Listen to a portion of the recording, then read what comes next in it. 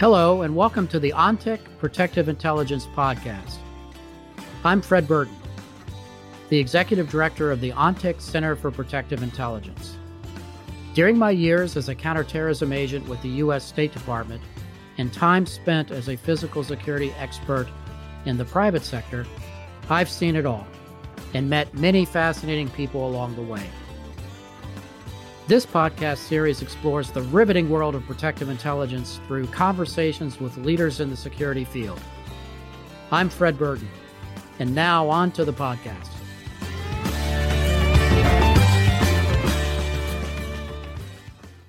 Hi, I'm Fred Burton, here today with John Cornett and Dr. Hunter Martindale of the Advanced Law Enforcement Rapid Response Training Program at Texas State University. John is one of the founding members of the Advanced Law Enforcement Rapid Response Training Program, known as ALERT, and works for Texas State University as the Assistant Director for ALERT. John served 21 years as a municipal police officer in Texas, retiring in 2016. He served nearly 18 of those years on a multi-agency SWAT team as a point man, assistant team leader, and then sniper.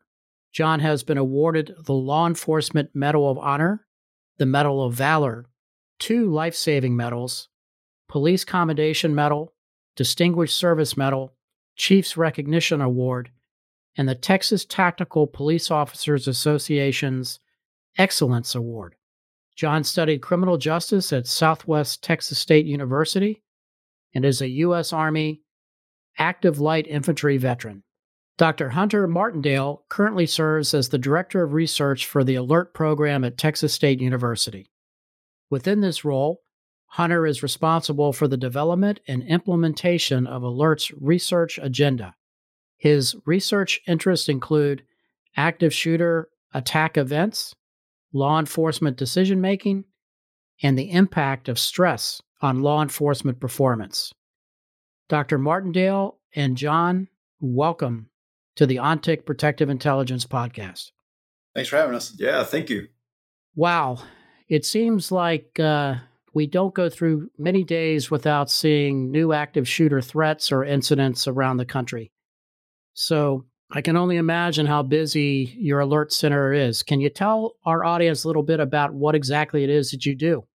So the program started after Columbine incident in 1999. Like everybody else, we looked internally to see what we could do better as far as training, resources, leadership, equipment, all the above. So we developed some curriculum. We started delivering that locally. And as we started to receive grant money at the state and federal level, obviously 9/11 happened, and that kind of was like an atropine injection for a lot of funding for anti-terrorism.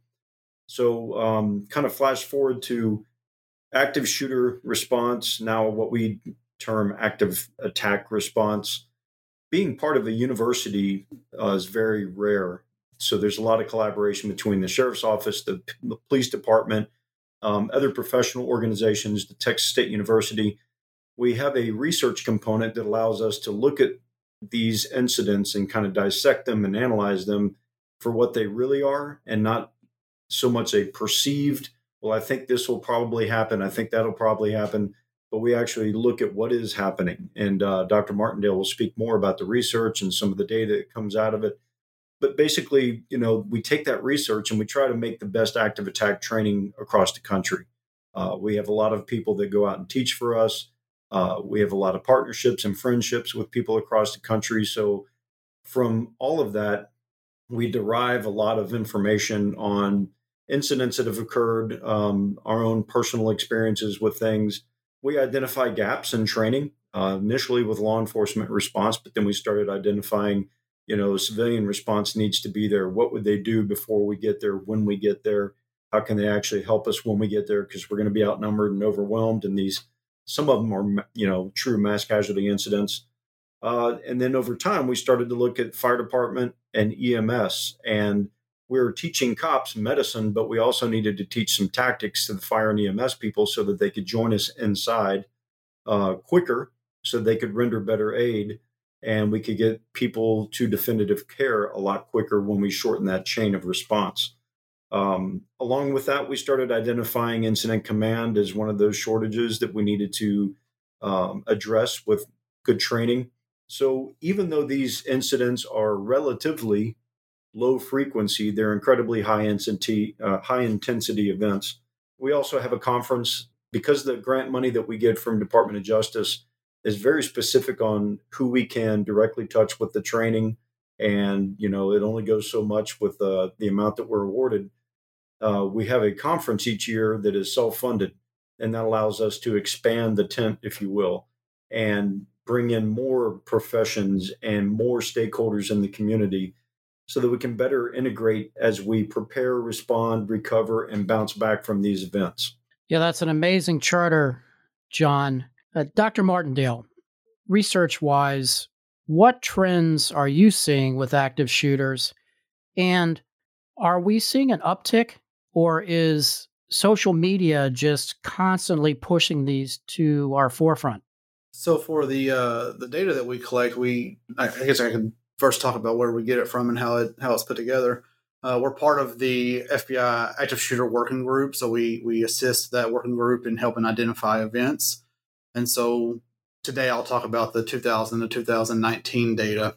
And at Alert, what we do, and John talked about a little bit, is we have pivoted over to active attacks. So we know there's active shooters out there. Everybody knows kind of what that is. But what we're looking at is also events that have the same type of intensity that maybe aren't carried out with the firearm. So we've expanded the active shooter to active attack, and that will include active knife attacks or people that are using vehicles as a weapon, and they're trying to inflict as much harm as possible with those alternative measures. And so in the FBI official data, I think there's 305 events from 2000 to 2019. With our expanded look going into active attacks, we're at 347 events from 2000 to 2019. And that's mostly knife attacks that are included in that bumped it up. And there's a few vehicle attacks. So as far as trends go, everybody, I'm sure, has seen different accounts of the rapid increase of events. And when you break it down by chunks, if you break it into quarters, you do see an increase. It's hard to say why there's an increase. There's no one pivot point that could say this is what caused this increase. It could be an artifact of the way data is gathered. We didn't start collecting these data until around 2010, 2011, earlier part of the period, around the early 2000s. Maybe they weren't being talked about as much in the media, so it's harder for us to retroactively find those events. Whereas now it's more in the forefront. So every even small event is going to get more media attention, and that allows us to find them better. So it could just be an artifact of we just can't find them through the searches. It appears they do seem to be increasing, that's not purely an artifact of the data, but it's really hard to say one way or the other. Yeah, that's fascinating, Hunter. And to delineate the difference between active shooter versus active attack, is that just an expanded definition from either the Alert Center or the FBI or in the academic realm? It's an expanded definition, and it's from the Alert Center. We're solely focused on those first responders and how to improve their response. And we don't imagine, and I think most anybody that's listening would imagine, that if a call goes out for somebody actively engaging in harm and they find out it's not a gun, they're going to slow down and turn their lights off and slow down because somebody's running around with a knife and they're doing the attack. So we wanted to gather as much data as we can to make sure that if there are trends or if there are differences that we see in these events, that we're able to get that data to the first responders. And so we just expanded it to include any weapon. Currently, we've only found knives and vehicles to fit within that definition. There was a case in Canada several years ago where somebody was using a crossbow and they were running around with a crossbow attacking people. If that happened in the United States, that would have been included in our database because that individual was actively engaged in trying to kill as many people as possible with that weapon. We just haven't seen an active crossbow attack yet. So it's mostly limited to knives and vehicles at this point and the firearms. Is there anybody doing this kind of research internationally? It's a very good question, actually. Off the top of my head, I can't think of anybody doing it to the level that we do it. I don't know, John, if you know anybody. Yeah, and in my travels, I haven't heard of anybody else. Everyone seems to be very enthralled with our approach, and if they are, we don't hear about it as much because we're partnered with the FBI, and our research and their research kind of working together to sift through all the incidents that happen nationally and qualify them very carefully to fit within the topical situation that we're talking about. I don't know of anybody else that does it like we do. Yeah, that's interesting. Being located in Austin, Texas, I've had the privilege not only to visit your facility, but to watch some of the training and to visit your conference. So I know that what you do is so important in this space. Now, I guess the elephant in the room is everybody starts to stair-step their way back into the workplace. We have a tremendous amount of security professionals that listen to our podcast. And I know we're reading tea leaves here, but being an old protective intelligence analyst and agent at heart, with that uptick in data, or what appears to be, one would think that that is somewhat troubling. So do you anticipate more attacks in our post-pandemic world? And if so, any speculation as to why?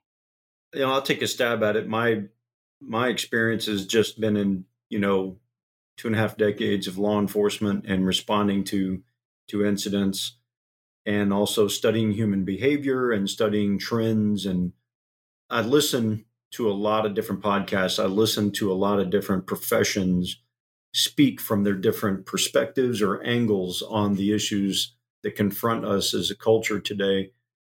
And the one recurring theme that I just keep coming back to is the mental health picture right now in this country is pretty bad. We have just now starting to come out of something that we've never really experienced, or at least in this time period, with the seclusion, the isolation, the pandemic, the everything, the aggregate of all the stressors in the past 15 months. And as people start to mingle more, there's going to be a logical increase in the crime that we see, compounded with whatever the mental health picture looks like to the mental health professionals out there. So that's kind of a long, fluffy way of saying my personal opinion is, yes, I think we're probably primed for an increase in these type of events. We'll get back to the conversation in just a moment. But first, I wanted to tell you a little about ONTIC's Center for Protective Intelligence. In the world of protective intelligence, we know that gathering and sharing information is crucial. This is why we created the ONTIC Center for Protective Intelligence. We're regularly sharing strategies and best practices, insights learned from current and historical trends, as well as lessons learned from physical security experts like you. To find blogs, podcasts, webinars, white papers, and more, check out the center by visiting ontic.co/center. That's ontic.co/center.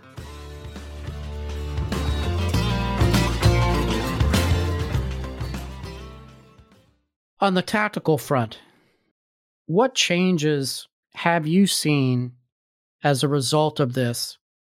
And how should the private sector prepare their workforce or train for active attack response? Well, with the tactics, we're constantly researching and evaluating and assessing what's effective, what's not. In the very finite amount of time that we have to spend with the responders, contrary to popular belief, we don't have a lot of money, don't have a lot of time. There's so much that's competing for time and money in which training exists, the training spectrum exists, and we're just one small sliver of it. And I said it earlier, it's relatively low frequency, yet it's high intensity when it does occur. It's very, very impactful. So it's really hard to convince people that they need to stay hyper vigilant and ready for something that, when you look in the grand scheme of things, it does not happen very often. So we're looking at how do we maximize the minimal time that we have to get the maximum return on investment.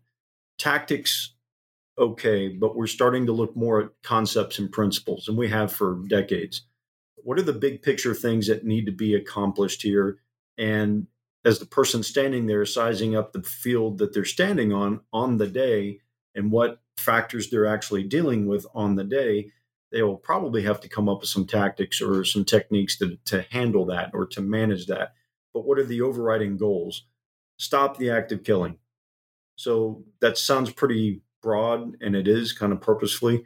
We've been teaching cops for years. You get the call, you show up, you run in, you do this, stop it. Now we're starting to find out that that's not that simple. And no matter how good we become at it, the civilian response was kind of born out of we know that we can't be there in the first few minutes. And when seconds count and we're minutes away, what do people unseen need to do for themselves? So we started teaching them what we would do if we were there, what they can and should do, and giving them some options, because obviously not everyone's in the same shoes when this thing kicks off. The closer you are to it, the less options you have that I give you. The farther away you are, the more options that I present to you, you may be able to explore. Proximity equals opportunity in the way of choosing your options. So stopping the killing looks a lot of different ways. For civilian response, we start with get away from it. If you're not a target of opportunity, then you're not going to be a target that we have to worry about when we show up, somebody that was seriously injured or killed. If you can't get away, then you keep them away from you. You close and lock and barricade doors. You try to turn lights out. You try to make it look like you're not there. It's just a game of psychology, cat and mouse. Where's Waldo with the gun that's going on inside this building? And then be prepared to have to use force to defend yourself. And everyone has that legal right.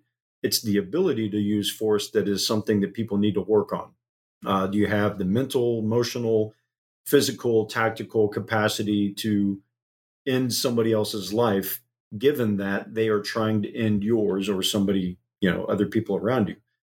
So all those would be the tactical things, the what people can do, what officers are going to try to do when we show up. We're going to try to distract them from other people and focus the attention on us with the body armor, the weapon, the training, the moral and ethical commitment and contract with our community to act on their behalf. We're going to hopefully use our equipment to the best of its ability to stop the active killer if they don't stop it themselves. Some of the biggest things that are emerging trends are the medicine. Okay, so people have been seriously injured already before the call goes out, before we get the call, before we show up on scene, before we stop the active killer. Injuries have occurred. So now getting stop the bleed training in the hands of civilians is critically important. It's nice to know how to get away, keep them away, take them out if you have to, but it's also nice to know how to treat people that have been injured, and maybe yourself. And what we found is a lot of the stuff that we're teaching people within the context of active attack response, it carries over into other aspects of our lives. We've taught people tourniquet drills that have showed up on traffic accidents and applied tourniquets and saved lives. We've taught people situational awareness that came into play when they were inside of a building that caught on fire. So there's a lot of stuff that translates well across the board in other types of disasters. But as far as what people need to know, it really starts with just awareness, being aware that this is an issue and how to look for indicators for situations that are about to turn south, and then know how to calculate quickly, which is very difficult to do. That's why there's a lot of training. What do I do about it? Where do I go? What are my options? Do I have any options? I'm a big fan of Stop the Bleed. I have kits in my car, John, and in my my bag that's always with me, and I think that training is phenomenal. So I appreciate that shout out for that organization. They do wonderful work. When you start looking at these, as you've examined them at the Alert Center in San Marcos, how long do attacks usually last? Yeah, so we do collect those data, and I'm going to caveat it before we get too far into it, because those are the hardest data to collect on these events. We only pull in those data if we have some sort of verified source. So an after action report, the PIO speaking about the event after it's over, or some sort of law enforcement connection that can tell us some of these data. We tend not to pull these data off of media accounts because sometimes it's guessing what it is. So we only have duration data on about a quarter of the events that we consider to be good, solid data. So just a caveat that there's a lot of missing data in this, but from what we do have, this is what I can tell you about. So the median duration, being the middle amount, is 6 minutes, and we use the median instead of a mean, which would be just a normal average, because some of these events are really long. So if there's a mobile attacker and say he's driving around multiple locations, that event could be an hour long, hour and a half long. So if we use a pure average, you can start to shift the numbers up. And so we use a median, which cuts off the outlier events. So median duration is 6 minutes. And we know, based off those same data, that the median response time is approximately 3 minutes for all law enforcement to get there. Now, there are some that are there faster than that, and there are some that take a little longer. So right in the middle, it's hidden 3 minutes. So these are really fast events. And when we look at the resolutions, so how they actually end, it falls in line with what you would expect with those two numbers. Half of these events end before law enforcement arrive, and that goes back to what John was talking about with the civilian response and what you can do really does make a difference. And half end after law enforcement arrive, and a lot of the times, the majority of those times, the law enforcement are directly intervening with the attacker to stop them. Not a lot of time. No, it's fast. Yeah, it's for the people there. It's probably feels like an eternity, but it's quick. Well, and that's the reason why we really push for a company to create a culture of preparedness, not scared, not, people walking on eggshells, but just awareness and preparedness. And this is something that is not very easy to do. It defies the survival instinct that is innate in every single human being to be able to try to see and hear and think and formulate and execute clearly and concisely under that much stress, and that impending mortality is confronting you, is an incredibly difficult, it's one of the most difficult things for any human being to ever do. And so this is why it warrants more than just an initial conversation. It warrants more than just a PowerPoint presentation. And this is why we do the reality-based training that we do for cops and for military, is you're about to go into something that no one wants to really look at or have to deal with, but it's a reality. And if you're going to be the one that has to deal with it, you're going to have to know what you're up against, and you're going to have to perform under those conditions. And as instructors, we're going to coach you through how to get through those conditions and do the things you need to do correctly, legally, because those standards still do apply. But again, what is off the table? What is unreasonable? What is over the top when you're talking about somebody trying to kill you or somebody around you? And so we got to have these conversations, and then we have to start taking actual steps towards preparation and performance enhancement. John or Hunter, I don't know who wants to tackle this one, but love to know what your thoughts are. What are the biggest changes you expect to see in the physical security space in the next 2 to 3 years? I think physical security, I think you're going to start seeing more of these type of attacks being thought about in the planning or the design of buildings. You're also going to start to see more products come to market that will harden buildings in areas where you see these attacks usually begin to occur, at the front station or front lobby areas or the ingress, egress points, windows. We've seen a lot of attacks where if you harden up the doors or the locking systems are working, then they just start going, breaking glass, shooting through glass, and they walk through it. So you're starting to see products come to market. There's a company now that makes a solution and a film that goes over the window that up armors the glass. You see better detection systems being built into buildings. All this hardware is great, but the software, the people that are inside these buildings, that's where I think the future lies. I think that's where the biggest room for improvement, because the hardware is just going to detect something or prevent something that is occurring. People hear and see things before it happens. People hear and see things as they happen, and they may have to trigger some of the hardware into action. and you still have to invest in human capital. Is there anything that I haven't asked that you would like to say?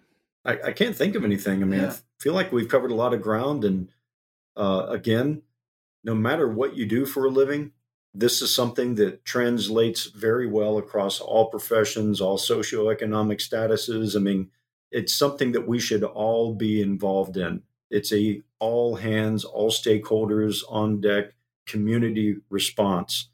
And so whether you're actively participating in this or passively by way of paying taxes or supporting, policies or training agendas or whatever, by way of your vote or by way of your support for initiatives that the community brings up, you've got to be involved. You have to be involved. And if we're talking about a corporate culture, this is something that sometimes the top doesn't push down. People at the bottom have to push up, or they have to remember it when they get to the top, that this is something that we feel we haven't done enough of. So now I'm going to start pushing to make this more the mainstay of our culture. It's a safety and awareness, a preparation.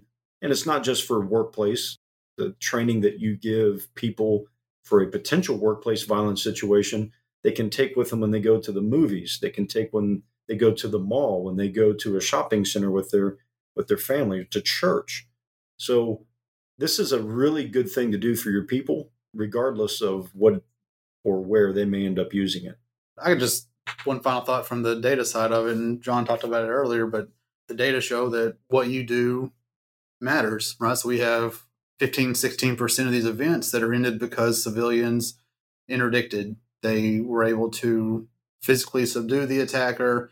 There's been a few events where there was an armed civilian that was able to use a firearm effectively, but most of the civilian stops are them physically stopping that attacker. They're tackling them, they're ganging up on them, they're using whatever they have to stop them. And so there's no way to know. There's no way to know how many people were saved doing those interdictions, but clearly they stopped somebody that was actively trying to kill people. So it makes a big difference. And from the law enforcement side of it, this is the most dangerous call an officer will ever show up to if it's still ongoing. So I told you half the events were still ongoing when law enforcement arrived. That ends up being 177 events.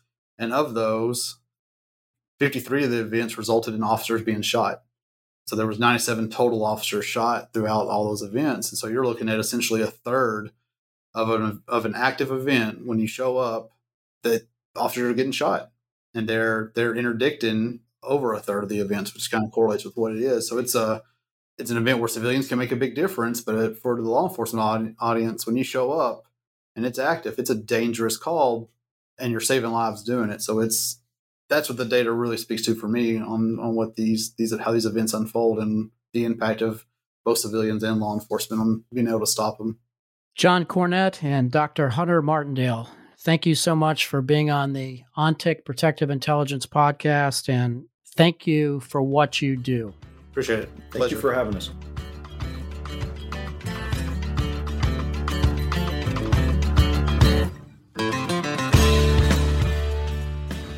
This episode was brought to you by the OnTIC Center for Protective Intelligence. Learn more at ontic.co/center. Again, that's ontic.co/center.